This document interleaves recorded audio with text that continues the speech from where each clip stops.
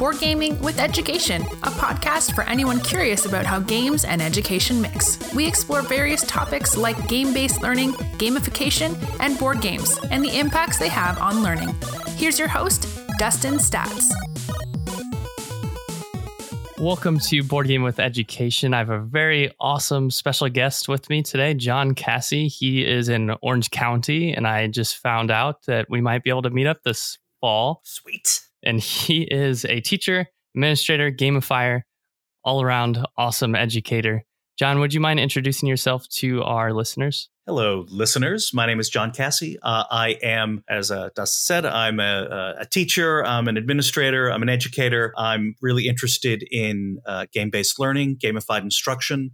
I've taught a million different things in my career. I'm in my third decade, as an educator. And right now I'm teaching entrepreneurship, and I use games when I'm teaching entrepreneurship. And the nature of entrepreneurial education is that it's often highly competitive. So I don't need to overdo it. In some cases, it's better just to let the kids, kind of lean into it rather than, kind of beating them over the head with it. But, and I've taught game design, and I've taught history and English and Latin. And right now in my job, my title is Director of Curriculum and Innovation. So my responsibilities are to help my colleague teachers improve their practice along whatever line or perspective is most appropriate for them and for their kids. So it's really highly individualized, as it should be. Awesome. Before we get into more of what you do and game level learn, can you tell us a time that you've learned something through games? There have been, kind of any number of experiences where games have really helped to shape my own learning experience. I can remember as a kid learning a lot about kind of economics and how those systems work by playing games like the old, Avalon Hill game called the stock market game, which is not a very sophisticated simulation of the stock market. But in all fairness, it was a really good example for me of how you might learn in a classroom by means of a game that exists. And of course, in playing games, just with friends or whatever, I've learned a great deal about notions of collaboration and identity, and what does it mean to see a problem from someone else's perspective. Well, if you're going to game master a role-playing game, and I've been game mastering since I was a wee lad. My first game mastering experience was in 1979. So those kinds of experiences are really, really, really profound in developing perspective taking and empathy and sort of awareness of where other people are coming from and their needs, et cetera. So, I could talk role-playing games and those kind of experiences virtually forever. So that might be, a subject for kind of down the road, but that's kind of where I would land. That's really cool. I think I maybe envy you a little bit because I love being a game master, but I'm very bad at role-playing games. So I'm trying to play them more often so I can take on that game master role. So I think I'd perform in that role a little bit better than the role player role. It's so funny that you put it that way, because I was talking with some friends over the weekend, and I was doing a little bit of game mastering, and that's sort of the topic of the player versus the game master roles came up, and I said, in all honesty, nobody wanted to GM when I was a kid, and I just kind of leaned into it. And in time, it just became the role in role-playing games that's the one that I play. I mean, I think I'm a competent player, but I think I'm a much better game master because it's hard. Game mastering's really, really hard. And if you've got the ability to see where a story might be going, and you're not so hidebound or stuck that you're trying to tell only your story, because of course, ultimately you want your players to make their own decisions.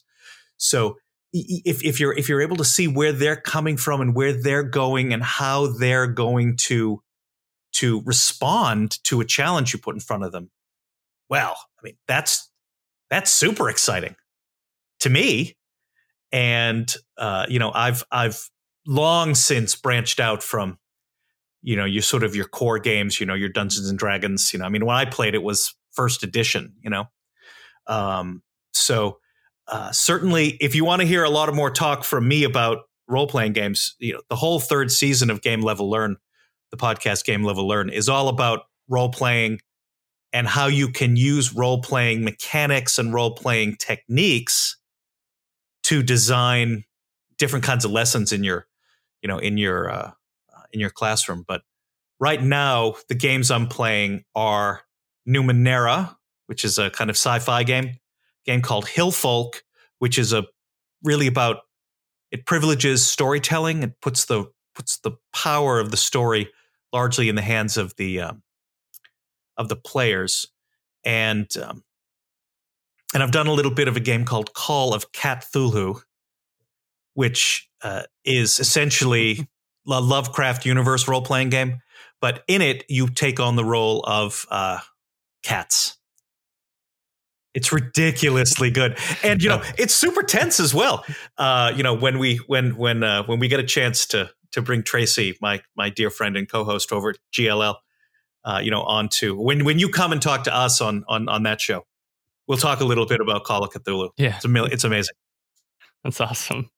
So you did mention Game Level Learn. Where did the idea for that come from? So I finished my doctorate at UCLA in 2010. And when I was done with that, I took sort of 6 months off from thinking about anything because, getting a doctorate is just a grind. As I've said to students and colleagues and friends, you don't have to be smart to get a doctorate. You just have to be willing to grind and do the work. And I was done. When I was finished with that and coming back out, sort of breathing air again, I went back to, playing a lot of games that I hadn't had a chance to play when I was, when I was really grinding on the work. So I had a queue. I can't stop myself from buying games because, why would I stop? And so I had this huge queue of unplayed games. And as I'm playing them and I'm teaching, I'm thinking, all right, wait a minute. This is maybe what I should have written about. I didn't. And then as I think more and more, and I'm playing some video games, I'm playing World of Warcraft, a massively multiplayer online role-playing game. And all of that sort of comes together in me thinking, if I took all this stuff from these board games that I love and a structure that was similar to World of Warcraft, I might be able to gamify an entire class, which is what I did in 2010 and 2011. After doing that, it occurred to me that, maybe what I should do is write a number of essays and sort of share my perspectives with other folks who might be interested in doing the same thing. There wasn't a lot of literature on game-based learning and gamification when I started this. There's hardly any now, and there certainly wasn't much then. So I thought, well, let's get it out there and see if there are going to be folks who are kind of resonant, with it. And so I put the site up. I thought, okay, well, what might it be? And, I've got, a section called Game and a section called Level and a section called Learn. Games are about, games. Leveling is about building up your practice as an instructor, and Learn is about sort of theory in game-based learning and gamification. So if you go to GameLevelLearn.com and you click on Game, you're going to see essentially my starter guide. So you're interested in game-based learning, but you don't play games, or you haven't played that many. Well, here are all of the mechanics that are identified by Board Game Geek as current and contemporary game mechanics. I take each one, describe what it is, and I pick the 5 games in that mechanic that I think are the most accessible or the most interesting, and tell people to go play them and why. So there's dozens and dozens and dozens of articles about that, and then a bunch of other content as well. The podcast came about because, frankly, I thought podcasts are pretty great. Why not make one? And, in season 1 was a lot of, was a lot of me trying to figure out what this might be. Season 2, I brought on Tracy as the permanent co-host, and I think it popped a lot more. And in season 3, I think, which was about role playing, like I said, about role playing games, was I think pretty great. So that's kind of the history of it. It started maybe 2019, 6 years ago, maybe, and you just keep building it up. It's a permanent site, Yeah, I think just to piggyback off what you were saying and my experience coming across Game Level Learn, about a year and a half ago, I had an idea to gamify the entire course for my university class. And so I would throw on your podcast and kind of listen to it and help me generate ideas for my course and what to do. Yeah, so it was very, very helpful for me. Well, I'm glad that it landed for you and that it gave us an opportunity to connect. That there aren't that many of us, in the world doing the work. Right. And I'm always excited when I get emails, people reaching out. Hey, you want to be on this show? You want to be on that? You want to work together? You want to try something? Absolutely, I'll try anything. Yeah, it's really cool too, because I've been using games in my class. I think the first year I started teaching, I used a game in my class and realized this works, and I adapted some mechanics based on our feedback system of giving stars, and instead I used Avengers. And students would choose an Avenger, and their Avenger would move across the board to fight Loki at the time. Love it. Yeah, love it. Just recently, I would say about 2 years ago, I discovered there's a community of educators that do this and help each other to grow in this type of field. Right. Yeah, this is why when I go to game conventions like Origins or Gen Con, Strategic Con, BGG Con, whatever, I always offer to present, 3 or 4 or 5 times on these topics, and I always do an introduction, level 1 of gamifying instruction. Folks don't even know what the difference between game-based learning and gamification is. But if you don't know that, you're going to struggle. That's a basic, right? And then I also offer, courses that are more advanced topics, turning your class into an MMO, or, what does loot look like, or, that kind of thing, right? Here are 8 anchor games. Take any one of these games, and here's how you can use it as game-based learning. Here's how you could use it as gamified instruction. Here's how you could use it with really young, middle school, upper school, or college or professional contexts, right? Yeah, you just got to get out there, Right. Yeah, I think it's really, really important. You mentioned game-based learning and gamification. That's one thing because I did a little research on game-based learning and English language education. Would you mind just quickly explaining the difference between those two? In game-based learning, you take a game that exists in some form. It's a video game, it's a card game, it's a board game, and you play it out of the box unmodified, because the game as designed is both playful and engaging, and also accomplishes some kind of curricular goal that you have that is served by whatever the game is doing, right? At the end of the day, any lesson that isn't about some kind of learning objective is flawed. So if the game you pick will advance you towards a goal you have, and you play it just as is, that's game-based learning. Gamification is, I'm going to take a game and strip out its content, leaving only its mechanics. I'm then going to use those mechanics, insert into them my content and skills, and from there, my students will learn playfully, right? So this is the example of the first is I use a great board game called Letters from Whitechapel, which is a cooperative versus one set in London in the 1880s about Jack the Ripper. The Jack player is trying to commit the murders for which he's known, and then escape by means of secret movement to his home base. All the other players play the police trying to catch him. I use this in my class because there is no better game, in my judgment, to demonstrate how collaboration and clear, effective communication makes an impossible problem solvable.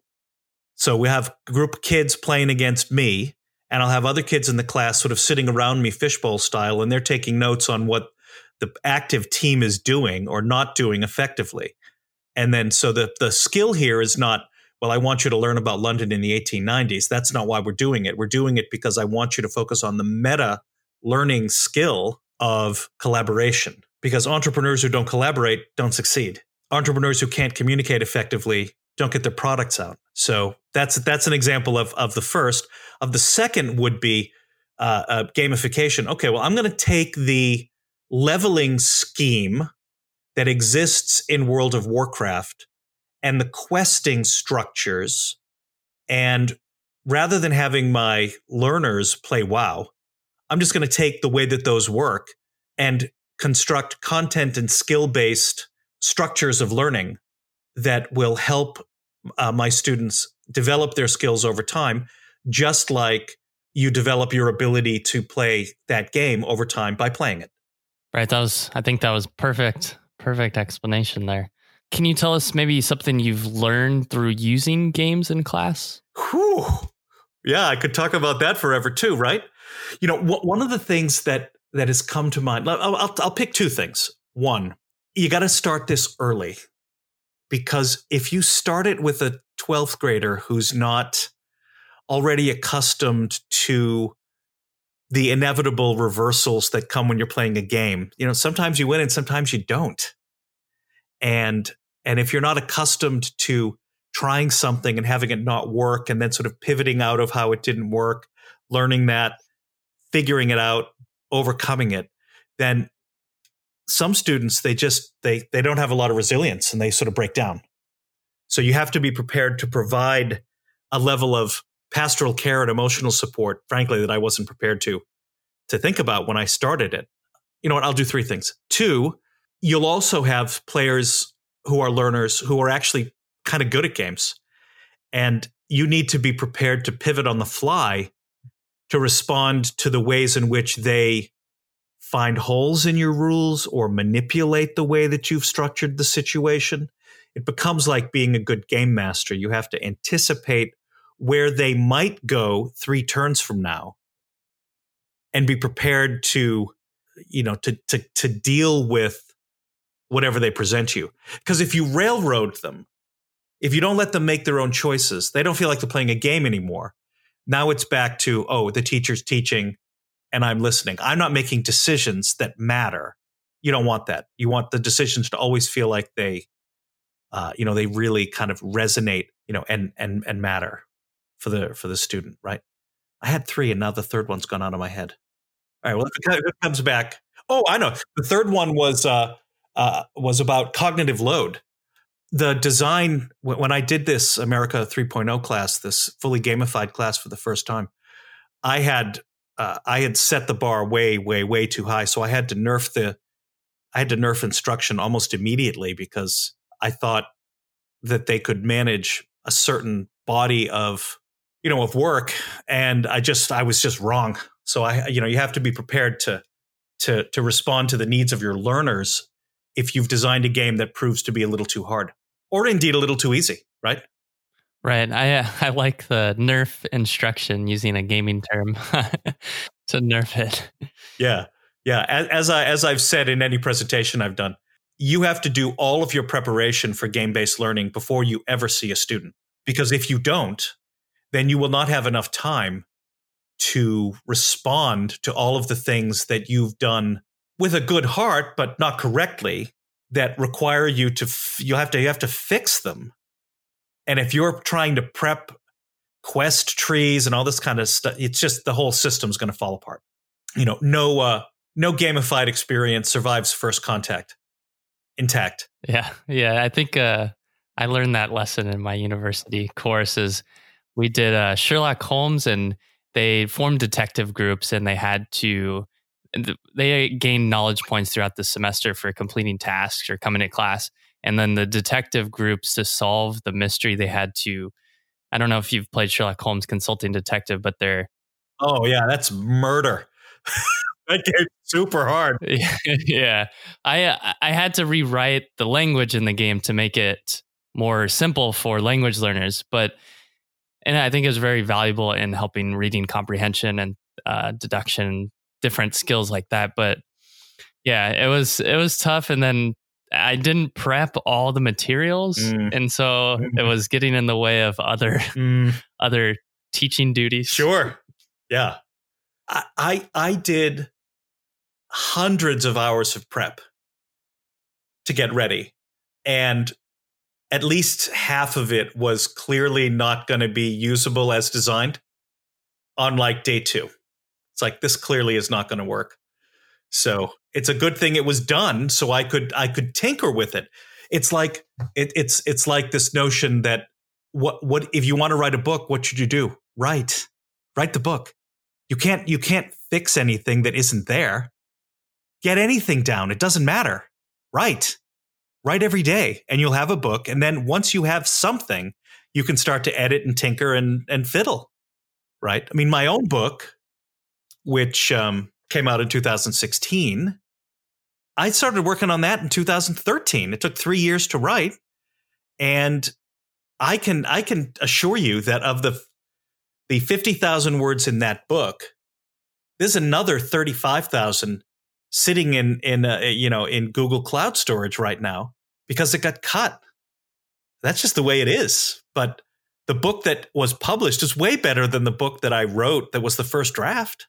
Yeah, I completely agree. I love to compare. I mean, you're using book writing. I love to compare game design, like making a board game with building lessons for game-based learning. Because you have to know your game. You have to maybe implement it in class, and then the next year you're changing some things and refining elements of the lesson. Right.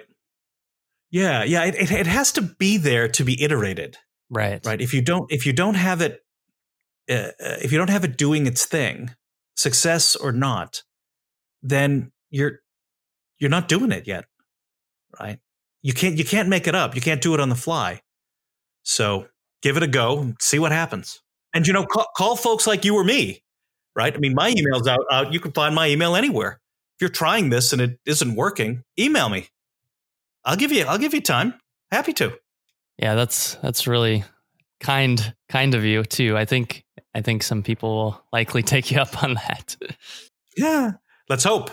So maybe we can dig in a little bit more and ask about one of the most successful times of using games, and maybe one of the most challenging, or times you really learned from an experience and had to change. Yeah, well, I mean, I think I've kind of hit on the challenging part, right? This first go of this America 3.0 class, and having it be really too much a drinking from the fire hose experience. It's just too difficult, too much stuff coming in, at the students I was teaching all at once. And so having to figure out how to dial it back. I don't want to lose the essence of the content and skills. So it really became a matter of constantly refocusing, asking colleagues what they thought. Well, what if I pivoted away from this? Do you think that a student could make the leap between this perspective and this one? Expecting a not quite as nuanced a range of skills as I had originally intended. All of those things were really, really hard. Totally worthwhile. Right. Probably the most successful experience was in 2012. I taught a course on the election of 2012, and incorporated into it a large number of role-playing kinds of mechanics, whereby I divided the class into a team Obama and a team Romney, and asked them to create avatars to identify themselves within those organizations, and then presented them over the course of the entire course, over August to November, with challenges that were drawn from the news or that were news related. And the teams had to work together to play their roles, figure out how they were going to represent the different sides and perspectives. And as each crisis resolved itself, I changed a master electoral college polling map that I was maintaining in our learning management software system to let folks know how the country was sort of pivoting based on, on what they learned from what they had just been told by each team. The students reported that it was a really powerful experience. They learned a lot about how kind of difficult it is to be both on the side of the administration or indeed, trying to run against a president, and having always to deal with the news media that's kind of grinding on you more than perhaps they're grinding on the president. And the fact that we would just be doing our regular work, and then I would stop what I was doing and break in with, okay, well, folks, here's a bit of news that you need to respond to in the middle of class. We might do it for 5 or 6 minutes. We might do it for 10 minutes, or, in one case, we spent the entire 75 minutes working on one extended problem, and I extended it out into classes that went after it. So those are sort of big picture examples. But I mean, I use games all the time. Like this Letters from Whitechapel thing I was talking about. We play that all the time. Every year, and other things. And I help my colleagues to do the same, right? Using breakout boxes, designing the classes to function like escape rooms, and in some cases with those who have more gaming savvy to actually pull mechanics from games and use them that way. That's really cool. I think that election course, I imagine the students for the rest of their lives are going to be hyper aware and conscious of the election process. Totally. They can't not be. They played through it, which is really cool. They experienced it. That's awesome. Yeah. It was great. So you also host a conference you mentioned. Can you tell us more about that conference? Sure. Last year, for the first time, a colleague of mine here in the Southern California area organized and hosted Game Level LearnCon. We called it Game Level LearnCon 18 because it was in 2018, even though I think that's a little confusing now. So the next one that we're going to do this year might be Game Level LearnCon 2. But it was essentially an opportunity to bring game-based teachers and gamifiers from around Southern California, and some people travel from as far away as Colorado, to come together basically for a day of focused and really intense learning with each other. I spoke about using role-playing games to develop social emotional learning skills.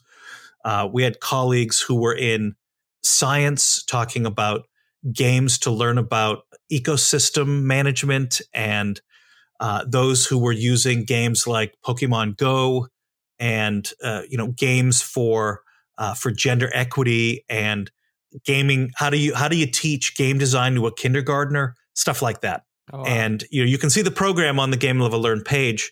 And any of those teachers who worked with us are going to be interested in talking to you all too. We had about 30 people attend, which I thought that's not too bad, given that Gen Con, which now has 65,000 attendees, started with 12. Right. Yeah, that's. Yeah. Because this is still a kind of a niche thing, and getting that many folks to come when I only really advertised in the Southern California area was we thought pretty amazing. And the learning was so good, going from session to session and just marveling at people. And lunch, at people talking about all kinds of topics and really riffing on, not just game-based learning, but project-based learning, gamification, and all these kind of notions. And, after the conference was over, we did a 3-hour, basically a play session. Bring your games. Let's play some things together. Yeah, I always feel really fortunate. Maybe I'm a little biased, but I feel like I stumbled into the 3 best communities, and that's podcasting, education, and games. Yeah, rock on, right? Yeah, couldn't agree more. So when is the conference? What's the date? We haven't set the date yet, but it's probably going to be in late October or early November. Okay, so usually the fall. Okay, awesome. Yeah, I'll be back in LA. And it'll be advertised on Game Level Learn and at the Game Level Learn Facebook group. GameLevelLearn.com and Game Level Learn Facebook. I will likely be there since I'll be back in Los Angeles, so I'm really excited for that. Outstanding. Awesome. So the last question, and it goes like this. If you are stuck on a deserted island,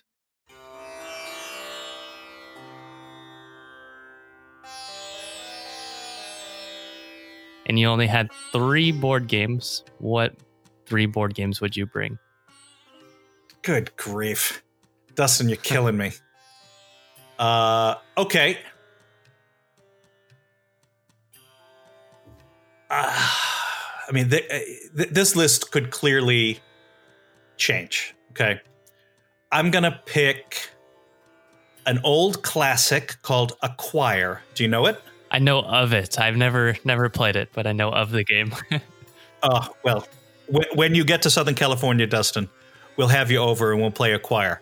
Awesome. Acquire is essentially a very straightforward but very powerful economic development game where you're investing in shares in hotel chains and you're trying to get your chains to merge with other chains in such a way that you make more money than your opponents. It's a classic example of a tiny little rule set generating enormous replayability. I've played it dozens of times, and every game has been totally different from every other game. So I'm going to bring that, okay? Second, I'm going to bring another great classic from the 90s by Reiner Knizia called Modern Art. Okay. Okay. I love the auction mechanic, and Modern Art's auction mechanic is virtually perfect. Plays in minutes. It is very pleasantly difficult, and you know the art in the new edition is beautiful, and even more so, there was an edition published in Brazil. The game doesn't require language; it's language independent. So, if you can find the Brazilian version, oh my lord, it's beautiful, right? So I take Modern Art, and the third game. Okay, well, I'm gonna choose a classic dexterity game because I like dexterity games called Villa Paletti. In Villa Paletti, you are building a structure from wooden dowels and wooden bases that, as it gets taller, becomes ever more unstable. But you are nevertheless required to continue building up. It doesn't look like much. The pieces are beautiful, but it doesn't look like there's a lot going on. But just like with the other two, simple rule set, extraordinary gameplay. Awesome. I haven't played any of those. I know of Acquired Modern Art, but I haven't heard of Villa Paletti. Maybe I've seen it, but... Maybe. Yeah, it won Spiel des Jahres in 2002 or 3, something like that. Yeah, it's kind of, you know, the Germans make so many different kinds of games, and they really like dexterity games. So there's a whole cluster of them that, you know, that I've written about and that I use to talk about because they're accessible to a very broad audience, right? You can play a dexterity game with an 8-year-old and an 80-year-old, and Acquire you can't, you know? Yeah, I have a dexterity game that I use with a lot of younger learners called Noah's Ark, Don't Rock the Boat. And the students, they create sentences with like adjectives and different animals, and students love that game. Yeah, I mean, look, the nice thing about a dexterity game is that they're all very charismatic. You look at them and it's like, ooh, that looks fun. And that can go a long way towards getting folks who maybe aren't fully into games into them, and, you know, from there onward, you know? Right. Yeah, they're very charming, I would say. Yeah, for sure. Precisely. Yeah. So there it is. So, John, thank you again for sharing your insights. I know our listeners will find it very valuable. Before you go, where can they reach out to you? I know you mentioned Game Level Learn. And do you have any projects coming up that you want to share? So, where can folks reach out to me? I'm sort of all over the place, but start with the email, johncassie@gmail, gamelevelearn.com. On Facebook, I'm Jonathan Cassie, I think. And on Twitter, @JohnCassie. And same with Instagram, if you want to follow me there. I actually, mostly my photos are games, actually. So that might not be a bad place to start. My book was published in 2016 by ASCD. Find it on Amazon or anywhere. It's called Level Up Your Classroom. And I'm going to be at Origins in Columbus in 2019, this year, next month. And Game Level Learn Con, in October, November. And of course, listen to Game Level Learn, the podcast. We've done 3 seasons, about 30 episodes, rate and review. Awesome. So thank you again for coming on and sharing your insights. Sure thing. Thank you for listening in this week. If you liked what you heard, be sure to let us know. You can find us on social media as Board Gaming with Education or BGE Games, or email us at podcast@boardgamingwitheducation.com. If you want to support our podcast, be sure to check out our support page on our website. As always, teach better, learn more, and most importantly, play more. Thank you for listening, and until next time.